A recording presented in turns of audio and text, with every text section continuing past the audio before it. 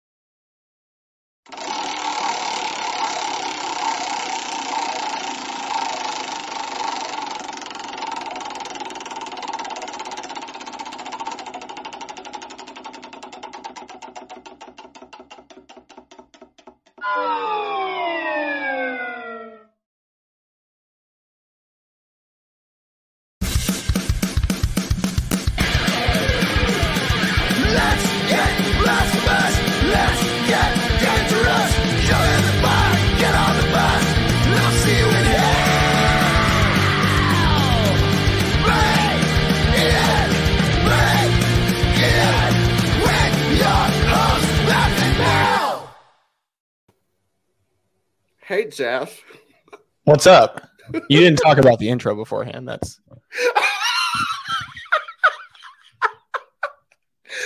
how's it going? When What's up with the dumpster in the back? Are you in an alley? Yeah. As you know, all atheists are angry, homeless, and don't have jobs. So this is where I live. So for you, it's just the angry part, right? Yeah, I'm disheveled throughout most of my life and unorganized. Without Jesus in my life, this is what happened.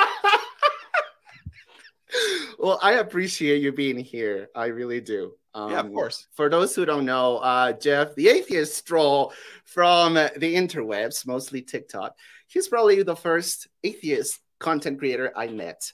And probably the reason why we're all here. This is all your fault, Jeff. Thank you. I love it. I'm sure that they'll talk about that when I, get to where I'm going. Well, help me welcome our guest for today. Her name is Sherry D'Souza, and she joins us from the land down under, Australia. Woo! G'day. Hi. Hello. So good to be here. Thanks for having me on. Hell yeah. How are things over there in the future? Yeah, it's 14 hours ahead of you, so not much has changed. Florida is still a disaster, and I well understand why Mel's leaving. Happy moving, Mel. Happy moving, Mel. I also appreciate her moving out of Florida and passing my house and not saying hi. Fucking rude. I know, right? I think she's specifically avoiding me. Well, she might drive by with her middle finger out the window. Well, shit. Okay. Before we get to know you, you know what time it is, Jeff. Do I? Do you? Well, it's time for the Bible verse of the day. Yeah, so per tradition, we would love our guest here to read a Bible verse of the day. What do you have for us? Well, buckle in, everybody. I'm not going light and fluffy to start with. First off. Oh, shit. What is that? New World Holy Scriptures? Bible. Yeah, but. So as your viewers will hear, my background is as a former Jehovah's Witness. So this is the Jehovah's Witness version of the Bible. Oh, shit. Okay. Yes. And I am reading from Deuteronomy 19:15. And this is a little heavy duty, but let's persist. So it says, no single witness may convict another for any error or any sin that he may commit. On the testimony of 2 witnesses or on the testimony of 3 witnesses, the matter should be established. Now, if you don't know anything about Jehovah's Witnesses, you're probably wondering why the hell I've picked that scripture. But I have selected that because I want people to know that this religion, this high control group, is extremely dangerous, and they use that scripture to basically protect child abusers. So if somebody comes forward with an allegation saying that they've been abused, if there is not a second witness, they will not do anything. God damn it. They will say, leave the matter in Jehovah's hands. So they've expanded it a little bit to include, if there's a second victim that comes forward, then maybe a second victim, but that, of course, requires that there is actually a second victim. Right. What about video evidence? Is that a second witness? Well, if you had evidence like that, I suppose maybe they could actually do something, but right. They also destroy do not destroy it. They also do not recommend going to the authorities. So great. Definitely not a cult. Definitely not a cult. No. Yes. So, well, thanks for bringing the mood down, Sherry. Yeah, sorry about that. Well, that one. Bible verse of the day. Oh, that's fucking gross. Is there really any Bible verse of the day that makes you feel better? You're asking me that? No, I mean, Baph here. They all suck. They all suck. We have a group in my area. So I'm in southern the United States. I'm in Atlanta, and there's a group of predominantly older gentlemen and women that will bus themselves into a neighborhood, and then they get out of the bus and they go door to door doing their thing. But they're all dressed like they're from the 1940s and 50s, and because they're older. And so they came up to my door, and I've had some experience with previous Jehovah's Witnesses who told me, just tell them you're an apostate. And so they got to my door. I open the door. I say, hey, I'm an apostate. And old people, took off running, physically fleeing my house as fast as they possibly could. It was quite entertaining. That is amazing. Yes. I find it interesting that, because the word apostasy has such loaded language. It's so heavy with meaning in the Jehovah's Witnesses. So I find it interesting when I come across other groups that also give it the same significance. The Jehovah's Witnesses will call people who are apostates mentally diseased, that you are poisonous, and that your intention is only to destroy other people's faith, not to actually enlighten them with what's actually true, but to destroy them. And so, yeah, you get that reaction. It's the worst thing you can do. People will react more strongly about the word apostasy than they will about child abuse. Yeah. Oh, yeah. There's an analogy that I use for abuse in the church. And in America, we have a store called Target. And Target is just like the place you go to buy stuff. You have Target? Yeah, we do. Oh, well, they've infected the island. So anyway, if you went to Target, if you knew that Target had 5% of its population assaulting children, would you continue to shop at Target? Exactly. No. There would be boycotts. There would be mass outrage. There would be, these huge organized events to stop Target and to stop people from shopping at Target. Brands and manufacturers would stop selling product to Target or through Target. It would be huge. And that would just be a very small percentage. Right. But the percentage we see in the church even reported is higher than 5%, and unreported, who knows, what's actually going on. Yet these people continue to give money to these organizations, which is what's crazy to me. Like, you would never shop at Target. I was listening to The Friendly Atheist yesterday, and Hammett was reporting on the recent Attorney General's report in Chicago or in Illinois. Oh, yeah. There's 10%. 10% of known reported. Yeah. Oh, my goodness. Yeah.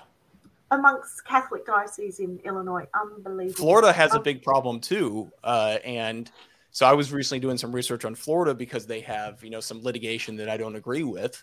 And, they have a even bigger problem with multiple different, not just Catholics, but Baptists and other branches. So it just seems to me the common theme here is don't let your kids go to church. Yeah, totally agree. For many reasons. Nice, light, fluffy start, Baph. Sorry about that. Did you grow up as a Jehovah's Witness? Were your parents Jehovah's? Third generation. Okay. Wow. So quite a few. Is that what you normally see in a Kingdom Hall? Is that most of the people there are going to be from families of J-Dubs? Yeah, you don't. There's not a high conversion rate. Yeah. So it does happen. It does happen, but it's not common. So most of the growth is from within. So yeah. You notice that with Mormons too. So like the mission trips that Mormons do have a conversion rate less than 0.1%. Yes. So the purpose of if you were to have a bake sale at the church, you would have a better conversion rate. The purpose of those trips, it has nothing to do with conversion. It has to do with indoctrination. Oh yeah. And right. You tell them like, hey, people are not going to like you when you go do this because you are right. And then you go out to the world. They're angry. They don't like you. You feel unsettled. You don't feel at home. And then you come back to the church where everybody welcomes you back. And it's a strengthening exercise in that indoctrination. So is there something like that similar for JW? Absolutely. And so for the J-Dubs, you don't have a 2-year mission like you do with the Mormons. For Jehovah's Witnesses, you are expected to go preaching your entire life. There is no just set period in your life that you preach. This is a little known fact that a lot of people don't know. Jehovah's Witnesses have to turn in a report at the end of each month, reporting how much activity they spent preaching during that month. Mm-hmm. And how many hours you spent, like a quota, like selling vehicles, almost like a car. Yeah. How many books, how many magazines did you place, how many return visits, people that you visited regularly, how many people did you go back on, how many Bible studies did you conduct, and you are the social ostracism and pressure within the organization. Those are criteria that you are judged on. So if you are doing less than 10 hours a month and you're not active in the ministry, you are not considered a good spiritual associate within the congregation. And you will feel the effects of that. You will not be invited to social gatherings and all sorts of things. But if you are, a go-getter, a spiritually minded person, the way they would say spiritual go-getter. Yeah. Then, you'll be right in the hub of the congregation and part of all of the social events. And for a large part of my life I was in that hub. I got baptized when I was 14. When I was 16 I left school in year 10 before I completed my high school, and I began what was called regular pioneering, which was spending 90 hours a month going preaching, and I did that for 10 years from 16 to 26. Wow. So I wasn't just raised a J-Dub. I sincerely believed it and had drunk the Kool-Aid and all of those things that you said, Jeff. What you're told that you're going to be hated, you're going to be shunned, you're not going to be accepted. That just doubled down on the ideology. I had to be in the truth because of everything I was experiencing. It wasn't until many years later, in my early 40s, that life circumstances had changed and I had started to focus more on my career rather than my life as a witness. And that started to make it possible for me to think and breathe outside of that space. And then slowly I could work out that I'd been raised in a cult. Yeah. Holy crap. That's what were some of the things that made you realize that? Because in order for somebody who was raised in a cult, they have to first, I guess, be exposed, right, to the outside, right? Yeah. How did you have that opportunity to do that, and also to allow yourself to ask those questions and question your own beliefs? Because that is not common, right? No, and it's not an overnight process, and it takes a long time. So I think the shift for me was in my mid-30s. My husband and I, we couldn't have children. And so I felt quite disconnected within the community of Jehovah's Witnesses because I wasn't a pioneer anymore and I wasn't a mother.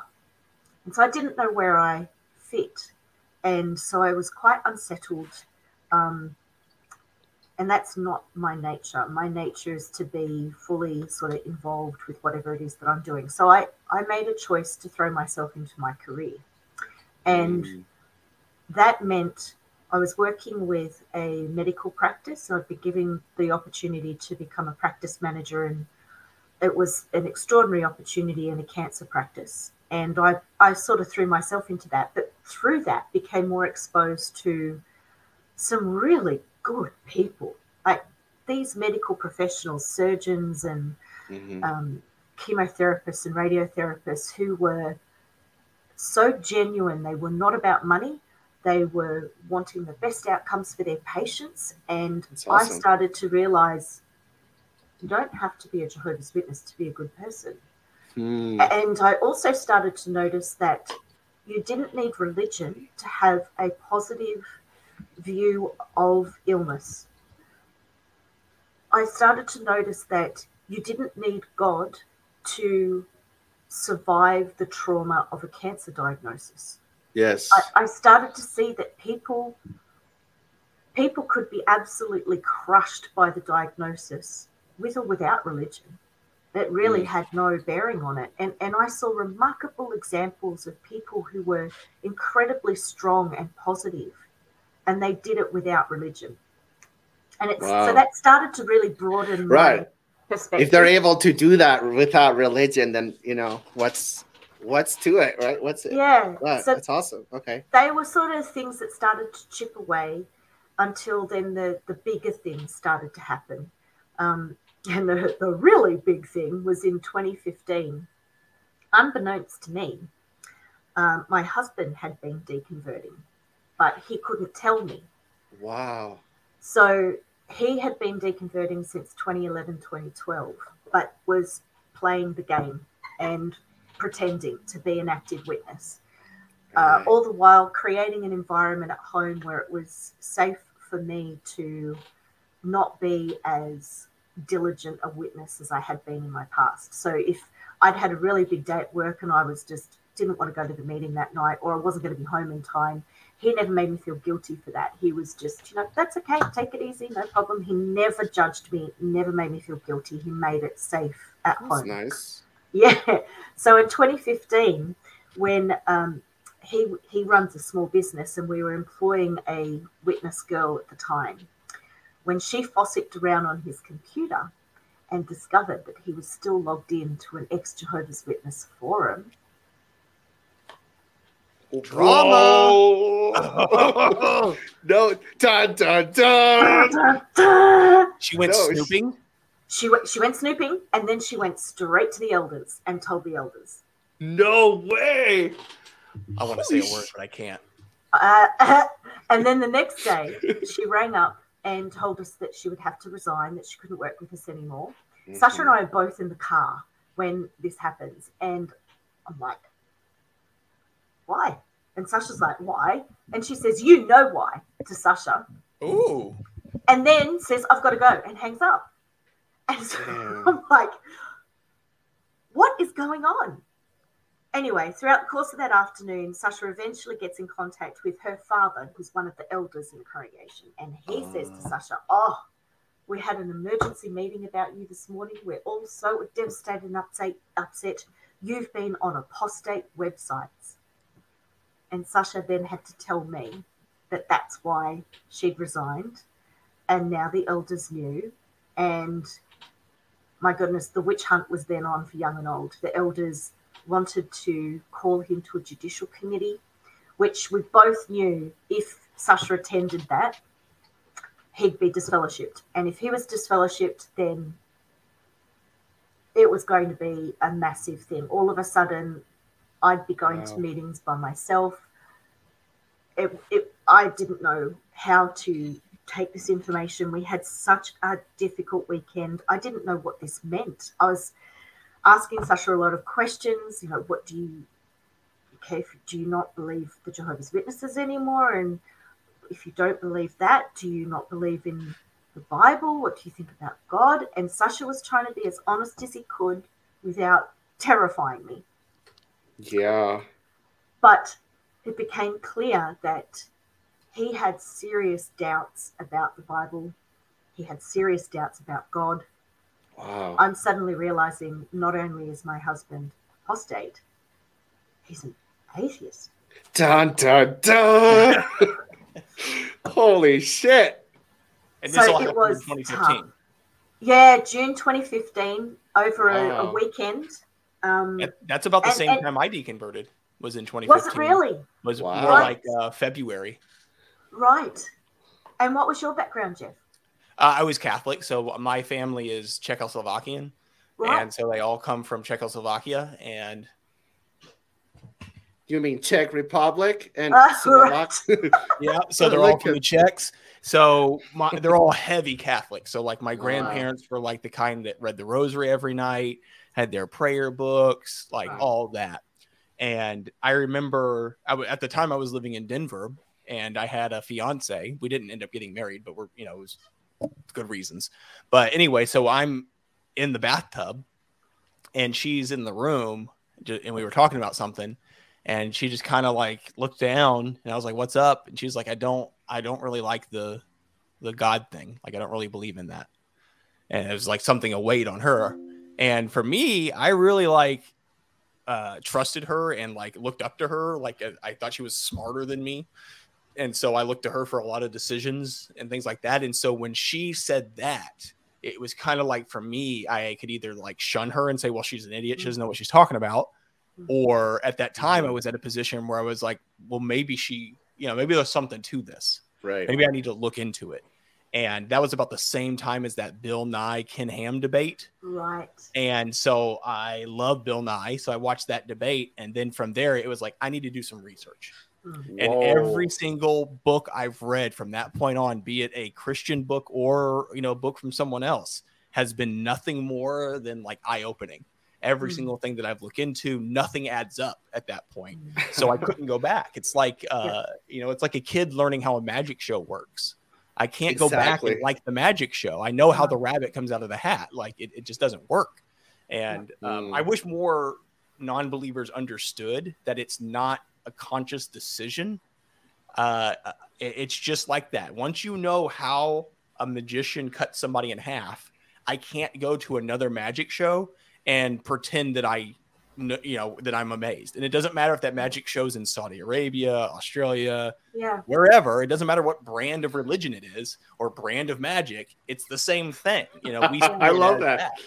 And that's where I can relate to that, Jeff. I understand that because I wonder if this will resonate with you as well. In the first, I'm jumping a little bit ahead in the story, but once I finally realized it isn't true, I spent like the first 2 years trying to understand and work out how I'd gotten to this point. Like how could I have not seen this before? How what and so you just go back over analyzing. I realized that when you're that indoctrinated, you do not know how to think critically. It's just not taught at all. Yeah. Even those words, critical thinking, because just like apostasy, they have a different way of understanding the word critical. they do not see that as a positive thing. That is negative. You are critiquing negatively, right? Gotcha. So critical thinking, independent thinking is completely, oh, no. You don't. Why do you want independent thought from God? Why do you want to think critically? You don't want to do that. You don't want to critique the organization and what you're being told. So you shy away from that. You don't do anything. You just take what you're force-fed. But like with the magic trick, now if I look at the material, now if I look at the Watchtower of the Awake, the propaganda screams at me. Yes. I can see the fallacies. I can see what they're doing, how they're gaslighting people, how the way they've worded things, and they're masters at it. They really are masters, and they keep these people so controlled. Yep. They do a very good job of, and that's where it's getting more difficult for them, because in previous generations, like my grandparents, for example, grew up in a small town in Czechoslovakia. Then they moved to the U.S. in another small town, which was all Catholic. So they never dated outside their zip code. You know, they never really, they didn't have the internet. They had TV. Yeah, but it was really easy to hold them onto that. Whereas today, it's not too hard to get in contact or look something up. And I can technology. Yeah. I can remember when I was religious, there used to be a website, and I forget what it was called, but basically it was like click a button, go to a random website, like you could entertain yourself if you were bored. You could just click through websites, and it might be like really cool photography pictures. It might be infographics. It might be funny videos, whatever. Anyway, I get to this one and it's about the Bible, and I'm starting to like read it, and I'm like, oh, this is interesting. And then I realized that it's showing all of the parallels of the Bible to other stories and where they came from. And so I'm like, got to get off of this immediately. Like that was the like shock collar reaction to anything that might possibly be, dangerous.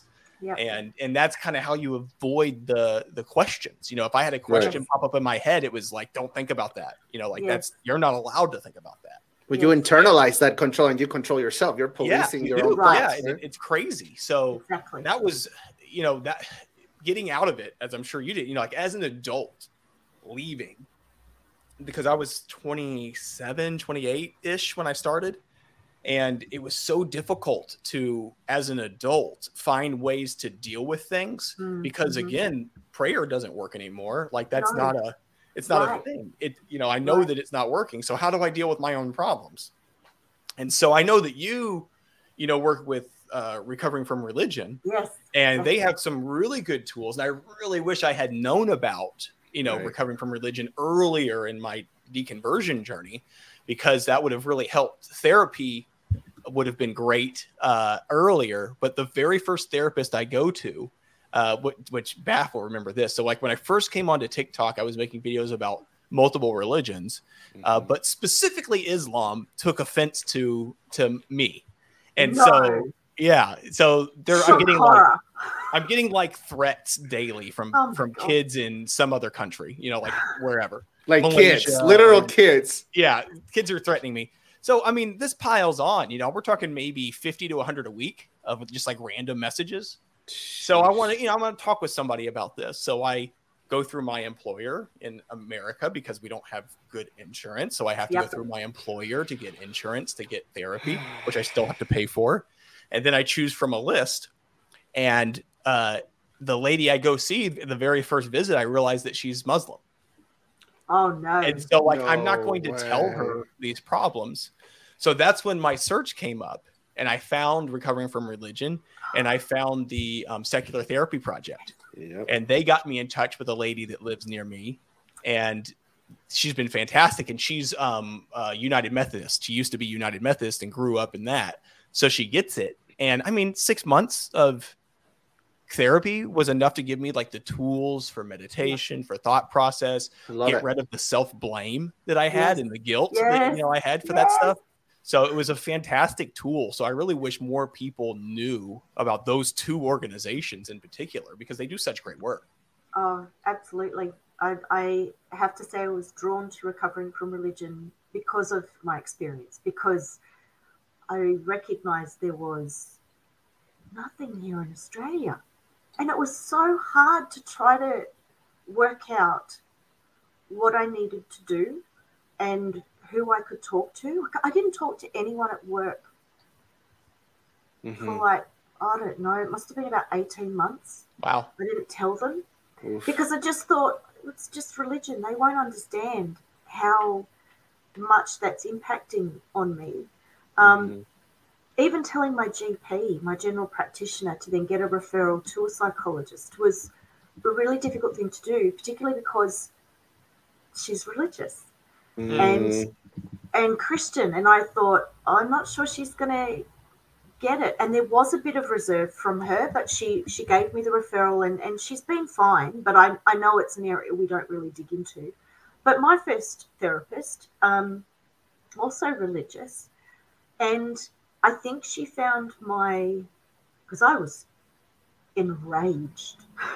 Those first few months of realizing I was so incensed at having been lied to and having been controlled and manipulated.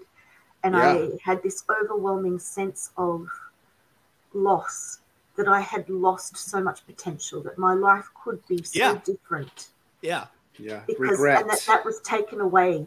You probably felt duped also. Right? Yeah, absolutely. Yeah. I was so angry. And so this therapist, I think, was challenged by my anger. And she, after about the third session, she said to me, I'd like you to go away and think about 3 positive things from being raised as a Jehovah's Witness. And I found that quite affronting to do. But I tried. When I went back the next visit, she was like, how did you go? I said, there's nothing positive. Oh, shit. Sorry, there is nothing positive. I was not in the right space, Baph, to think about anything positive. It was too soon for me to even think about that, right? And she's like, well, let's think about it. You were raised to have good morals. And I'm like, yeah, right. Yeah. So I'm raised to have good morals, to judge everybody else that doesn't fit into the same mold, right? Yeah, conditions apply, Baph. Exactly, right? So no, I can't like anyone who's gay or trans or, don't accept them, just judge them. Anyone different from you, right? That's good morals. Awesome. Right. So she went, okay. You were trained to have a volunteer spirit, because she knew I'd done all this volunteer work. And I'm like, yeah, right. But you can only volunteer for the Jehovah's Witnesses. You can't volunteer for anyone else, because they're all going to be destroyed at Armageddon. And they're not supporting God's kingdom. And they're all worldly and under Satan's control. So why would you support them? So, yeah, I was raised to have a volunteer spirit. I was a little aggressive. I don't think they understand that anger, though. Like that. Yeah. That comes from a genuine place. Like I spent my entire youth avoiding women because I was so concerned that if I had premarital sex, that instantly said hell. Like I would absolutely. So I can't tell you how many relationships that I did not forego, or how many women that I, ignored or, actively avoided just because of that thought process until I was like in my mid-20s, So I have a lot of anger towards, making those decisions that someone made for me as a young adult, rather than, learning things in I think I did not gain relationship skills, communication skills, things like that I should have had by the time I was 25. Absolutely. Oh, yeah. Yep. Yeah, it does a Just number. Another way religion fucks with your life. Yay. Sure does. Sure does. I did find a different therapist a while later, and he was brilliant. Nice. So good. I saw him for about 3 years and just had such an evidence-based approach. Cognitive behavioral therapy. And he would give me homework to do. After the very first session, he said, I want you to go home and research post-traumatic growth. And I had never heard the term before. We've all heard of post-traumatic disorder, but stress disorder, but not post-traumatic growth. But post-traumatic growth is amazing. It is about how you can harness all of that energy, but launch yourself and propel yourself forward from that, so that you are not held captive by that trauma, but you are actually growing from it. Love it.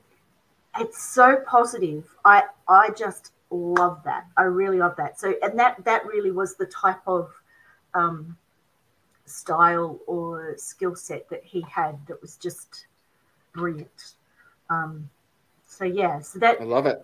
Between the Secular Therapy Project and Recovering from Religion, that then was got to bring that here to Australia and help others, because there are so many others here. Even though Australia is becoming more secular, more people are turning away from religion in droves.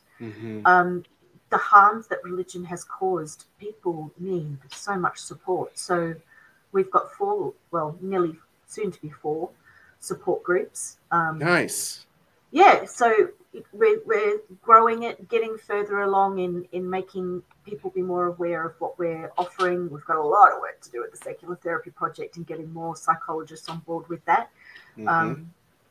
But yeah, I agree with you, Jeff. As many people as possible need to know about those services, and that we're here to help them. Not to tell them what to think, not to tell them what conclusion to come to, but to empower and enable you to find the resources, work out how to make those decisions for yourself. Yeah, it's for me, it was like being trapped in a room and only having the resources in that room to help you, and not realizing there are other places you can go to get better resources, and I can choose where I want to get those better resources from. It's not like, you're not moving from one room to another and saying, okay, now here's your only resources. Like you went from this group of people to this group of people. So, and there's really there's a negative stereotype to people needing therapy, which I think is just not accurate. I guess if you break your bone, you go see a doctor. If you need medication because you have a problem in your body, you go see a doctor. If you have, you're dealing with struggles in your mind, you're crazy. That's like, no, you go see a doctor when you have, those problems. That's also religion. Yeah. Stigmatizing, mental illness. Yeah, absolutely. So, the go pray about it solution, I think we have realized, is not going to solve any problems. And as much as people want to say that religion is loving and caring and all this other stuff, it really is just a stop hold or placeholder in the place of better solutions that we have, and it stops people from seeking those better solutions and just deal with it. Just deal with the problems instead of going and finding accurate solutions. Yeah, I totally agree. It's just so incredibly harmful. Hey, one of the scriptures that I was tossing up mentioning, Baph, in 2 Corinthians, because I find this a really harmful thing on mental health. And I'd like to spin that. Instead of saying mental illness, can we say mental health? Because we all have mental health.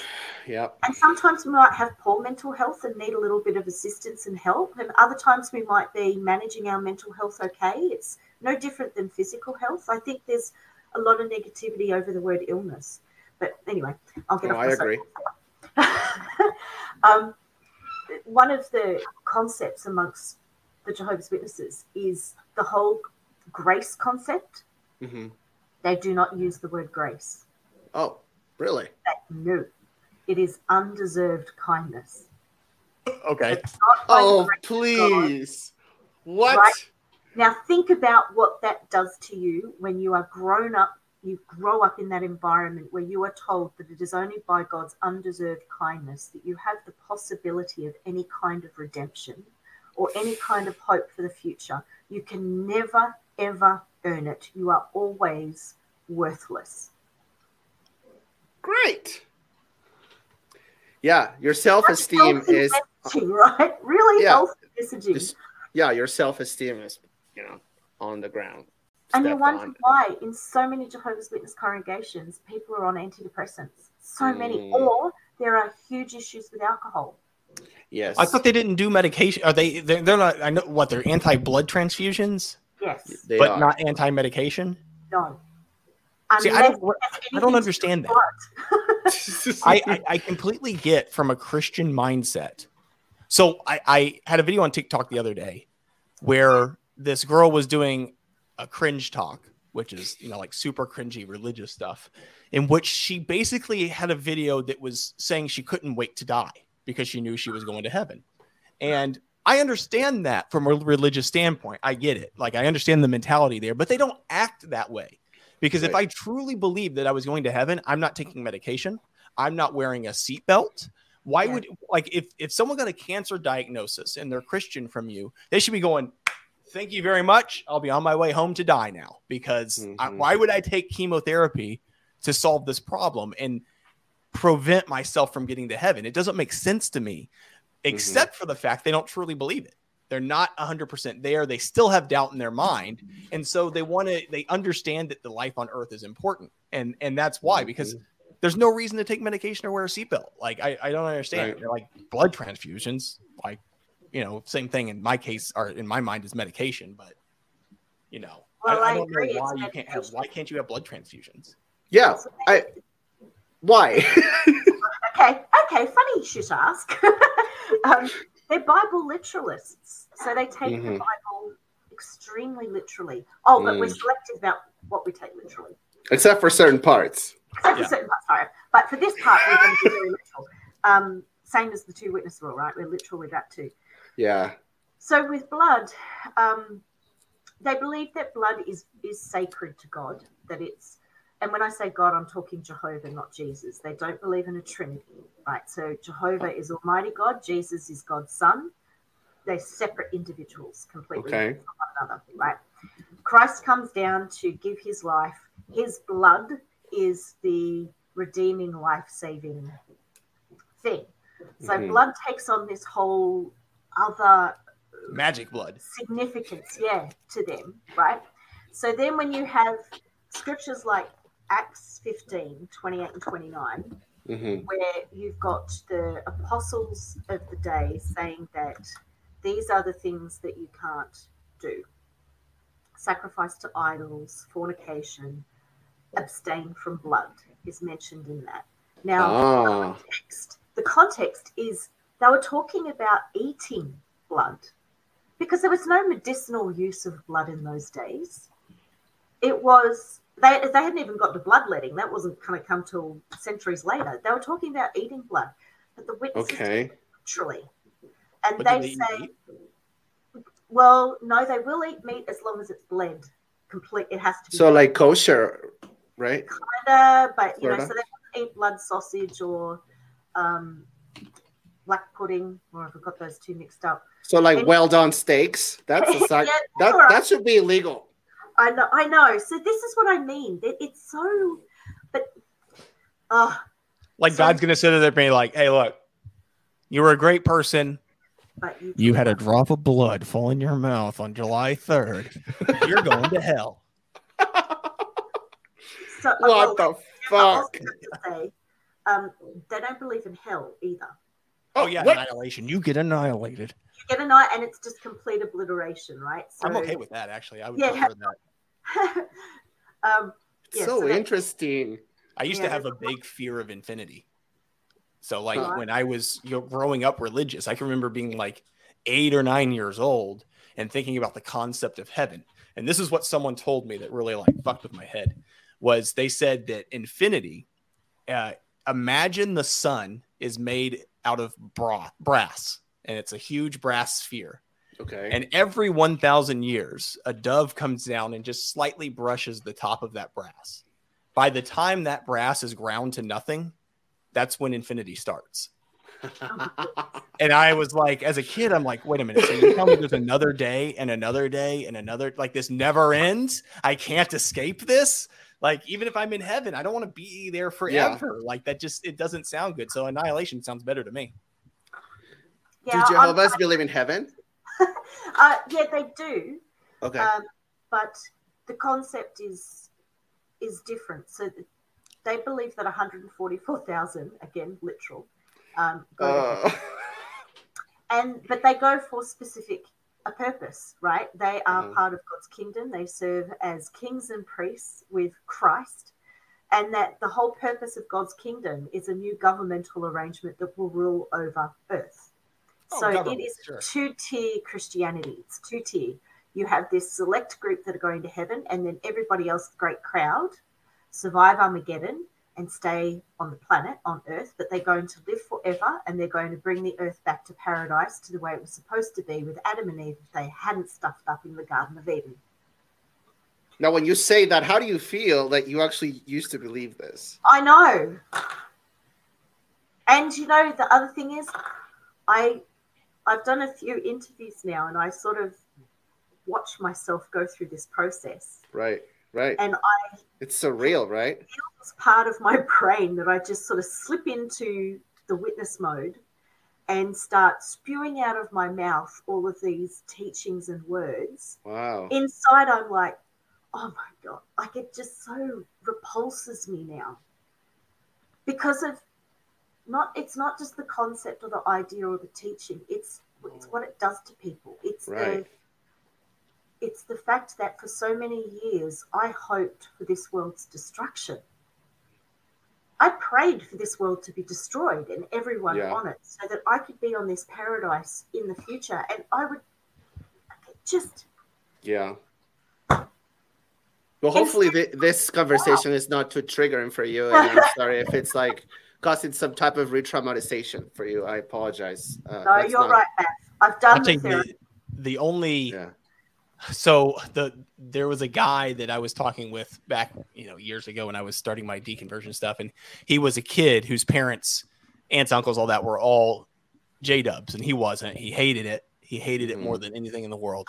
And I was like, why? Like, what's so bad? And he's like, well, they have these meetings, and these meetings are so boring. And I'm like, well, let me at this time it was like COVID time, so they were all on Zoom. So I'm like, send me the. You joined one? No way. So I get in, and it is so boring. Like, think of like death by PowerPoint, but also like a 10-year-old made the PowerPoint, and they're explaining their favorite book. That's basically what it's like. And everything was like super organized to where it's like, you can't talk out of turn. You were going to wait. Yeah. This person's going to talk, and you're going to listen, and you better be paying attention. And all these stages. So there was no trolling potential for me. So I couldn't really be there very long, but it was so boring. And I could just imagine, it reminds me of like Sunday school when I was in Catholic church. But even that, which was boring, does not hold a light to J-Dub meetings. Like, they are absolutely, for the experience I had, super boring. Like, I could not imagine as a kid going to those meetings. Jeez. But Jeff, when I was at my most religious, I would have pushed back strenuously on the notion of it being boring, because I was so heavily involved, and so there were 5 meetings a week, and you had to be prepared for each one of those meetings. So I would pre-study for the meeting. Yeah. Holy shit. I've got books upstairs, I've kept them, of I don't have any handy, where I have written in the margins, and I've underlined points, and I've got highlighters and all sorts of stuff. Wow. And I used to enjoy doing extra research to find some other little nugget of information that I could bring out to everybody else. Right. And now and then I'd find something. Most times I wouldn't.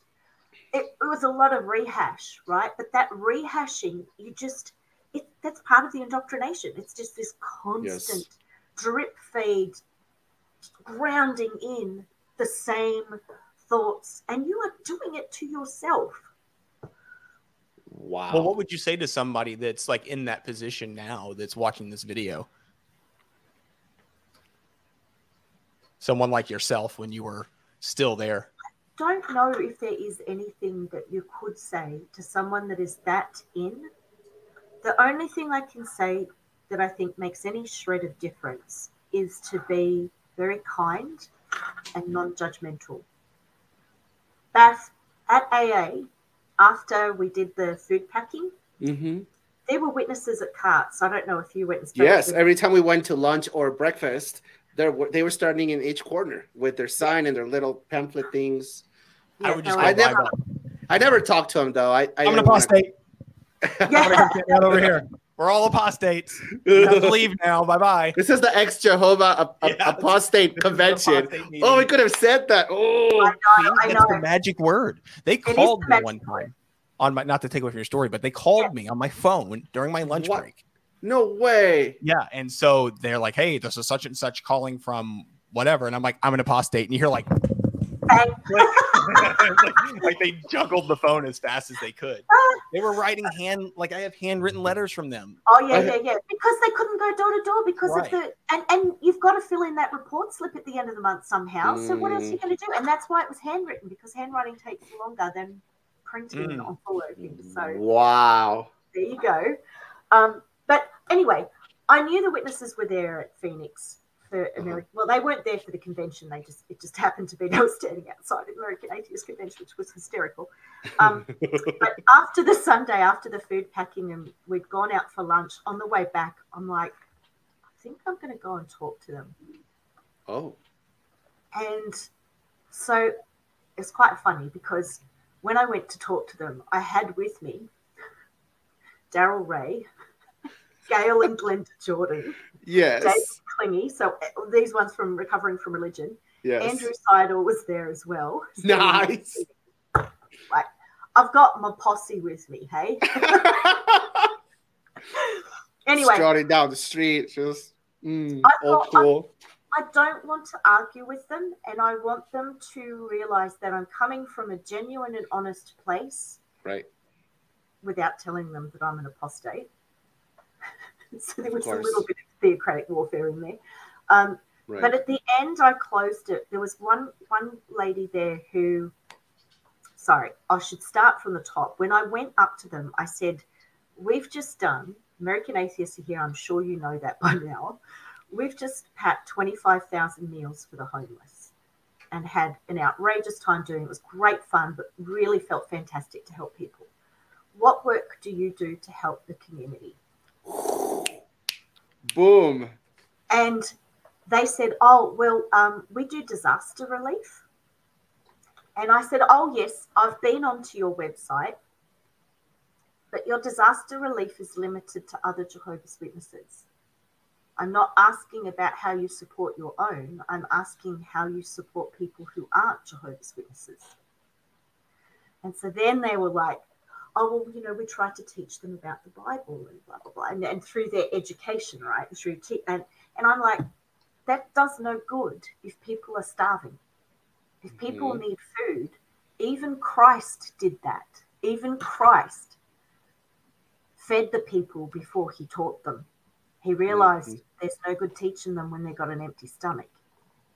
So we started to have this conversation. I eventually got it around to child abuse, because that's what I really wanted to talk about. Oof. But in the end, there were two women and one man there. And the two women, I didn't want to leave them thinking I was just argumentative and all the rest of it. So I was very kind, and one of them I could see she was very indoctrinated. She'd clearly been raised a witness, but the other one, I had words with her afterwards, and she admitted that she'd converted. And she circled back to my original question and told me that she was a school teacher in a special needs school, and that she took lunches with her to school for some of the children that she knew weren't getting enough food. That's nice of her. And then she said to me that she was doing this work standing in a cart because she truly believed that it was helping people and that she wouldn't be committing her time. And all I said to her was, I can understand that this is not easy work, and I can see you're sincere. And thank you so much for talking to me. We ended up giving each other a hug. And I like to think that kindness, that I raised questions, but at the end, I don't hate you. I see you as another human being. I want the best for you. I want to tell you you're in a cult, but you can't. Yeah. Right. That's all you can do, I think. She's like the opposite of me. Oh, you should watch his lives. Oh. Well, they're painful. I don't get a whole lot of J-dubs. But it's interesting. That's a very unique approach. It is. I think, and that's the one thing that I think atheists or non-religious people need to understand why it's important to be vocal about this, is because every single Christian, especially in our area in America, we have the freaking name on currency. It's on, buildings. Like, they're talking about it everywhere they can. And I think a lot of people who are non-religious do good things without the expectation of being notarized. Right. So they don't talk about it. And that gives these people like this a wild advantage. And I'm not saying that atheists need to go out on the street corner and start telling people things or anything like that, but saying that you don't believe stuff is not a negative thing. Like, it's okay. And I think when you realize that there are so many other people around you that share that same kind of thought process, it makes it a lot easier. You're not walking on eggshells or afraid that you're going to upset people, or the Christian mafia is going to come after you if you say the wrong thing, or whatever. So that and good people do good things. The question that I ask, so my mom will say that she's, Catholic, and she volunteers for a thrift store kind of thing. And I'll say to my mom, like, would you still do that if you didn't go to church? Like, if you weren't Catholic, would you still help these people? She said, yes. I'm like, okay, well, then the church is just taking credit for what you're doing. Like, you would have done these things anyway, but you're allowing the church to get credit for what you're doing. So good people do good things, and they may be from all kinds of different faiths or no faith. Yeah. Right. Yeah. And I think we see evidence of that when there are disasters, when things happen. It's a human, I suppose, a natural human response to want to help other people in pain. Right? During the bushfires 2019, 2020 here in Australia, it was just a horrific time. Everybody was, it was just horrible. But the community came together and helped one another. There were food drives and clothing drives, and just you could feel it palpably when you were in the shopping centre, that everybody was just, how are you? Are you okay? Checking in with one another. At our essence, at our core, we see each other and we want to be there or help one another. We have good intentions to one another, regardless of religious belief or background or creed or anything like that. It's a shame that it takes things like that to bring it to the fore. Now, I remember I can't remember if it was J-Dubs or Mormons or some other religion, so I don't want to say which one it is because I don't remember. But they put, we did relief efforts after Katrina in America, when Katrina happened. And I was like, okay. Then you look into it, and what they did is they went to Louisiana and handed out pamphlets about their religion. God damn it. That was their relief effort.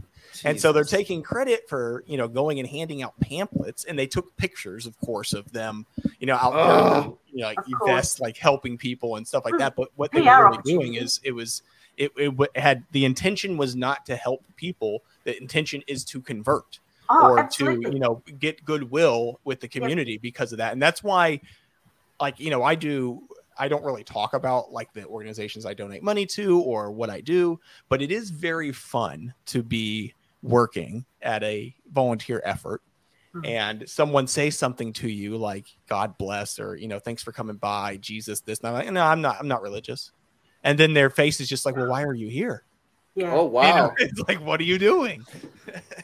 You can do good without believing in God? Yeah. What? I'm not here for you. I'm not here for the book club. Like, I'm here because there's people here and they need something and I can provide that to them. Like, that's the reason. So isn't it nice when there's no agenda? Yeah, it's amazing. It's so much fun. It's like walking up to a stranger's door because I have to place magazines or I've got to try to convince them that our view of the Bible is correct, right? You are constantly double thinking.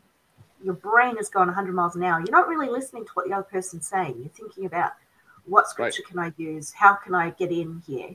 Because you've got this agenda.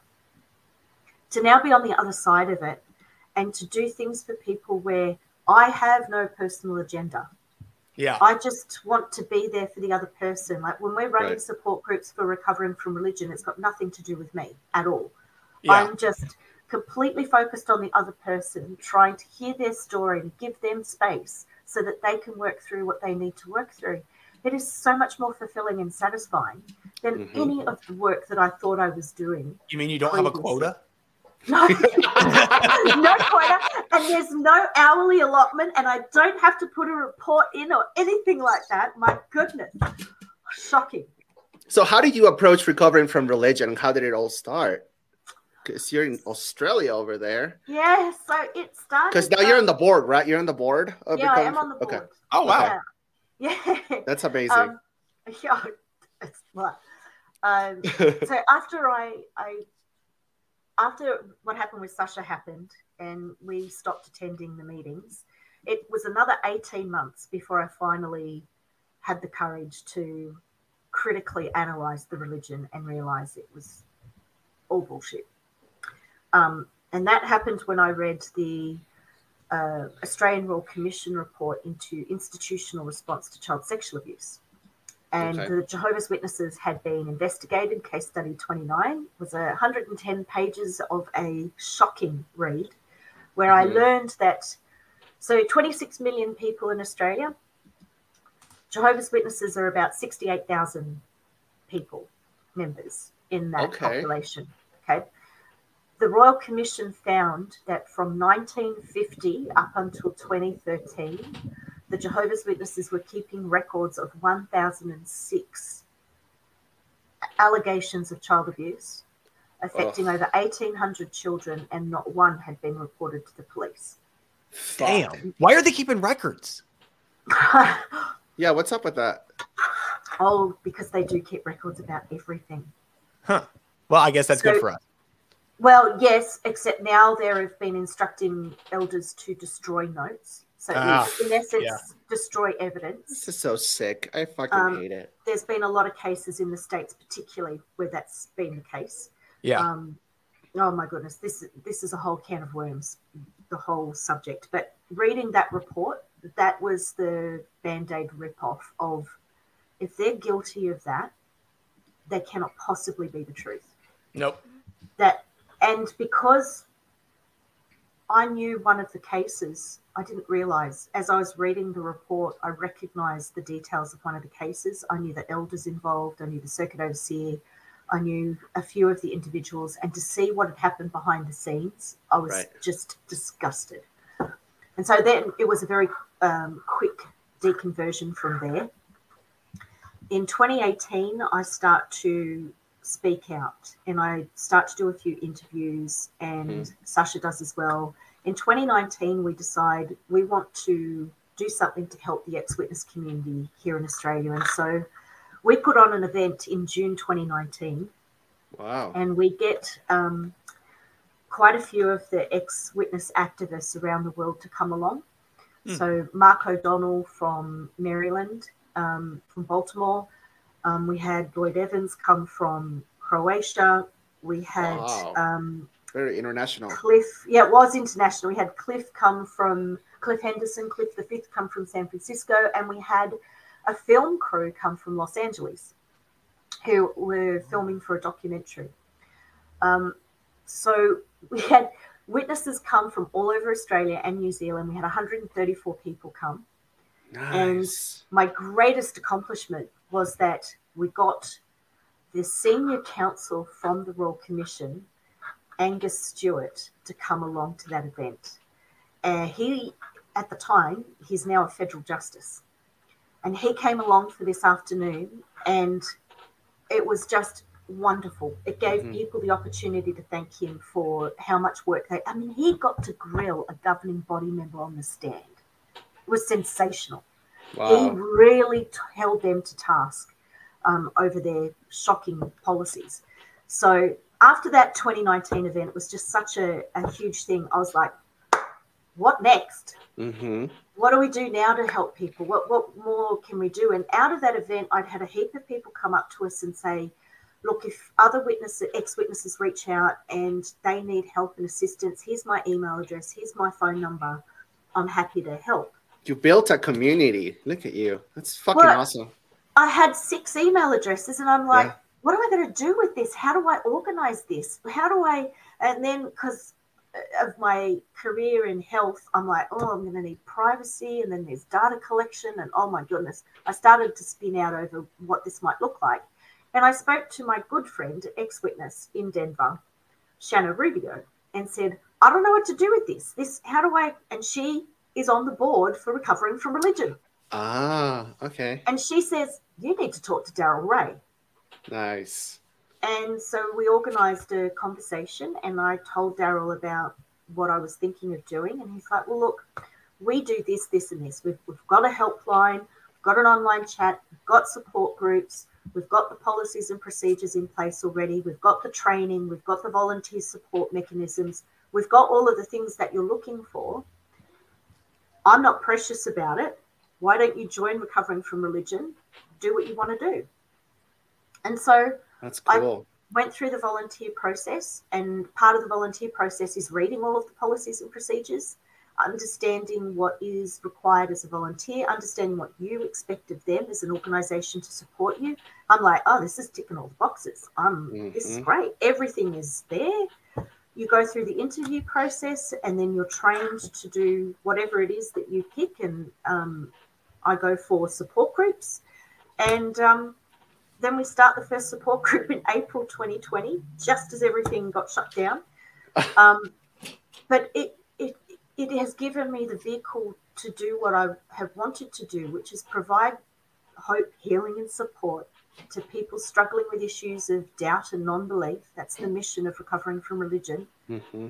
But it's also allowed me space to heal, because I'm hearing stories not about ex-Jehovah's Witnesses. I'm hearing from Mormons and Mennonites and ultra-Orthodox Jews and Muslims and Catholics and Anglicans and Hillsong and so many different people. And it's helping me put my life story into perspective. It's helping me have a healthier view of it all.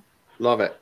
It has just been so incredibly rewarding. So then in January 21, we had the Sydney group going, and then I had a few other volunteers come forward. There were about 5 of us, and I thought, I think we've got enough now that we could form a bit of a leadership group here in Australia and start to look at, okay, let's make it more than a support group.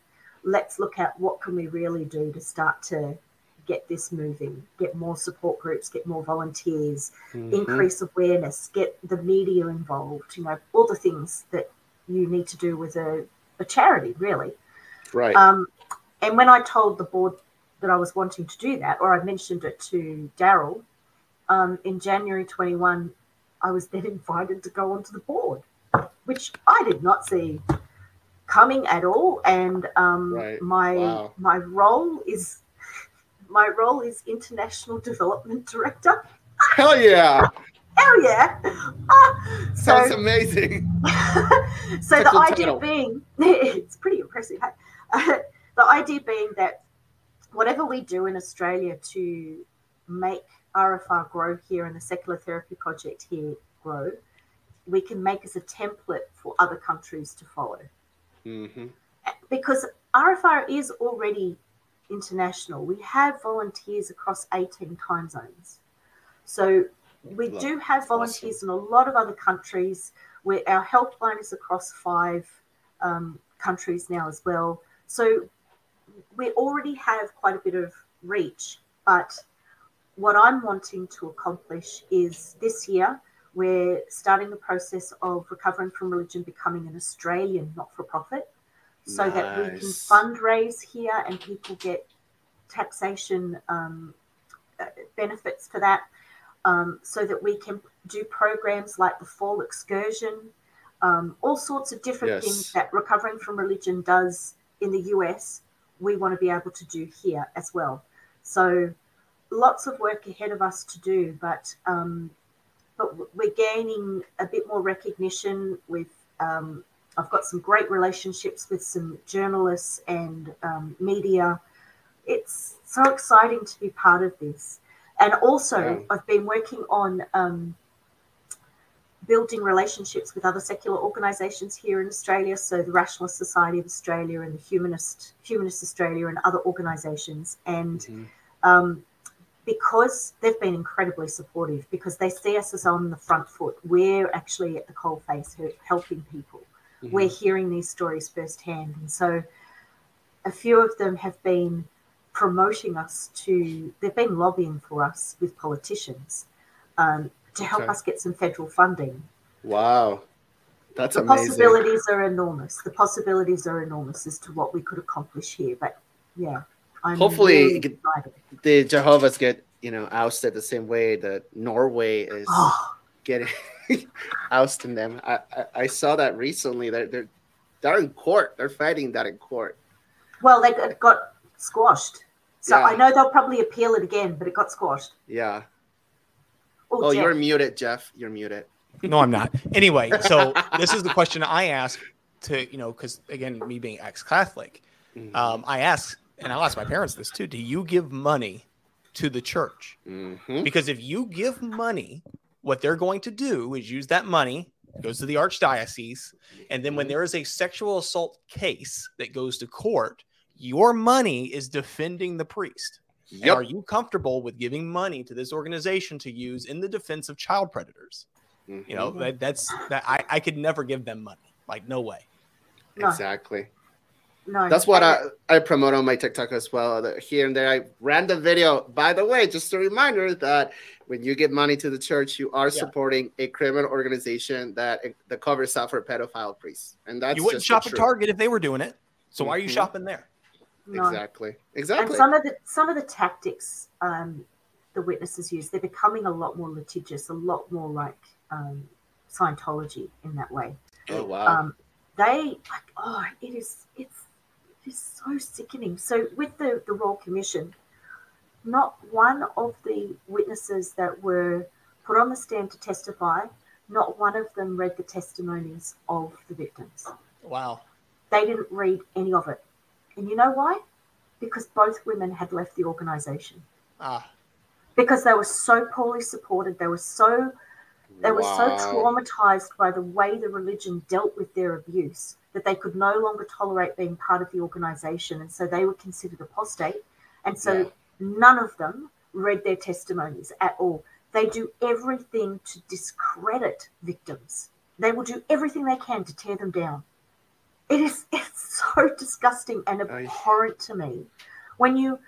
So anyone watching, you can see it's still up on the public domain. You can Google on YouTube, whatever, the Australian Royal Commission and see the actual videos.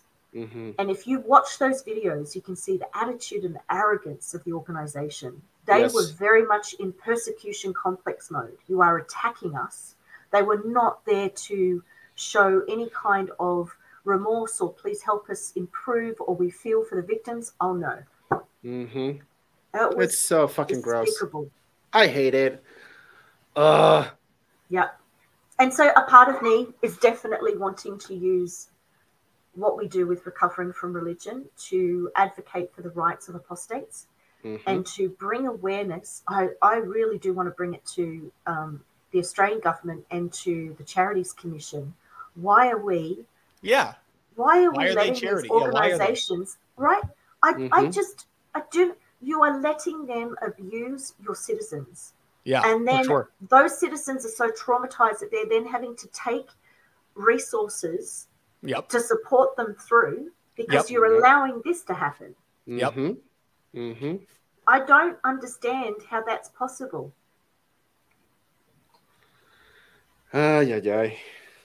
So I'm hopeful though. So hell yeah.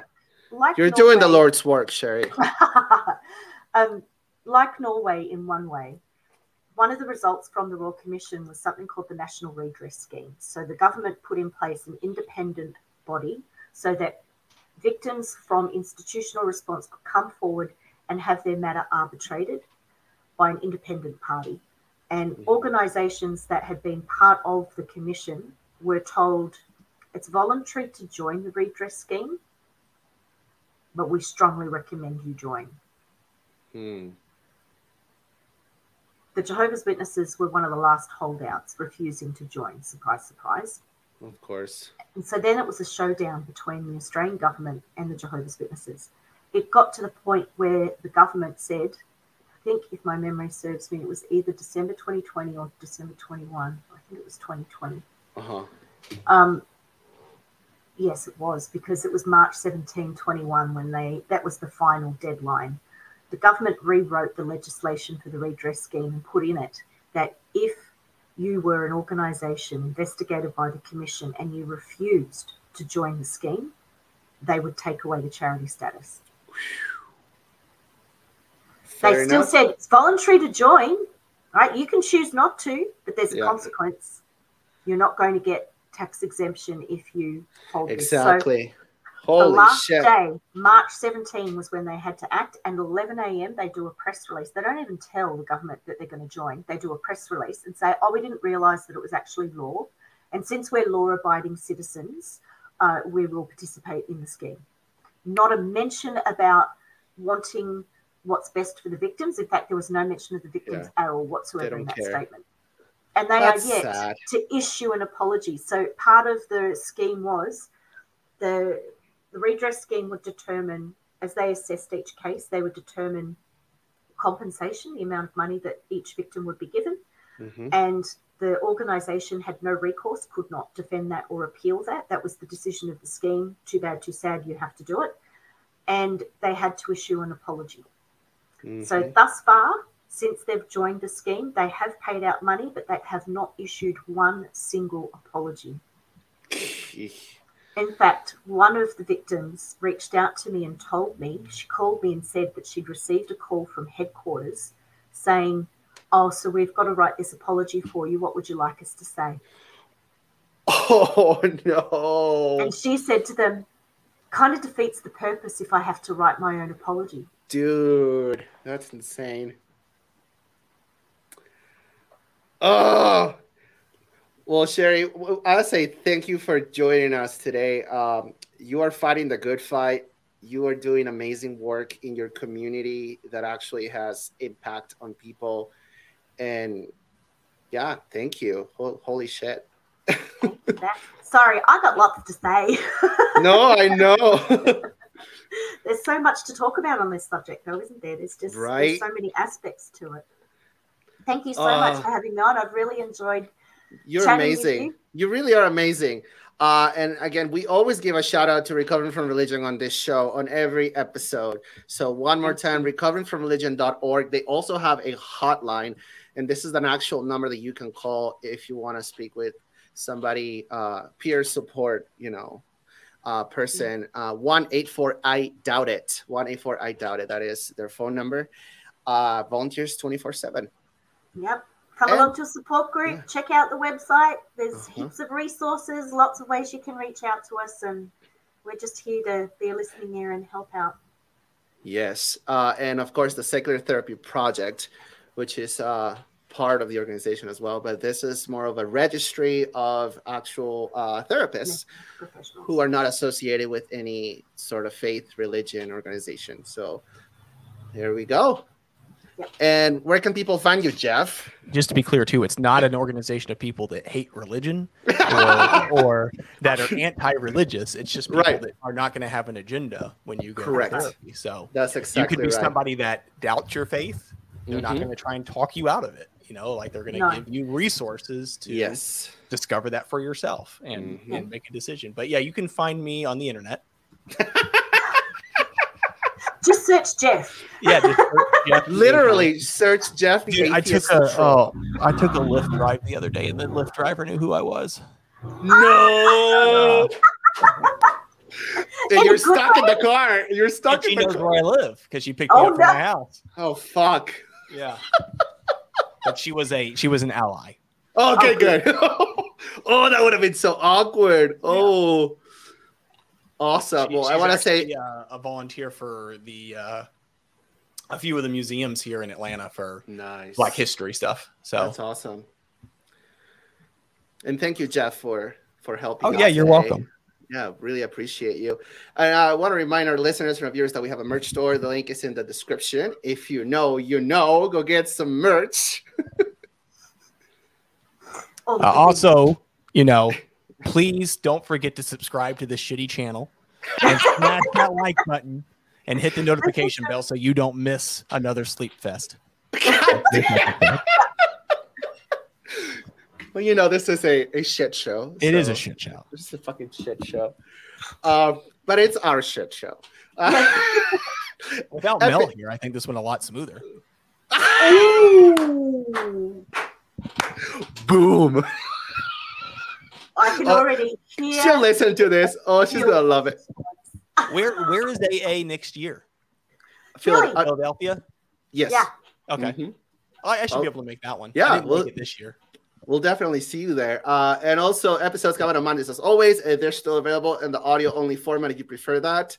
On Spotify, Apple Podcasts, all of the casts. And follow them on Twitter. What is it? Baph and Mel 666 on Twitter, or Mel Treefitty or Baphometal 666. Yes. And if you like what we do and you would like to support us, you can go to patreon.com/BurningEden666. And we would like to thank our supporters on Patreon. Thank you, Ron. Thank you, Atheist Chico, Lynn D, Evelyn B, Will H, and Lisette M. And of course, we also have... Well, remember, too, to thank the supporters on Anchor. They are a big, big part of this. Robin M. and William N. Why are you laughing? What's funny? What's with the mic over here on your face? I want people to hear me well. Damn it. All right. Well, like, that guy's better.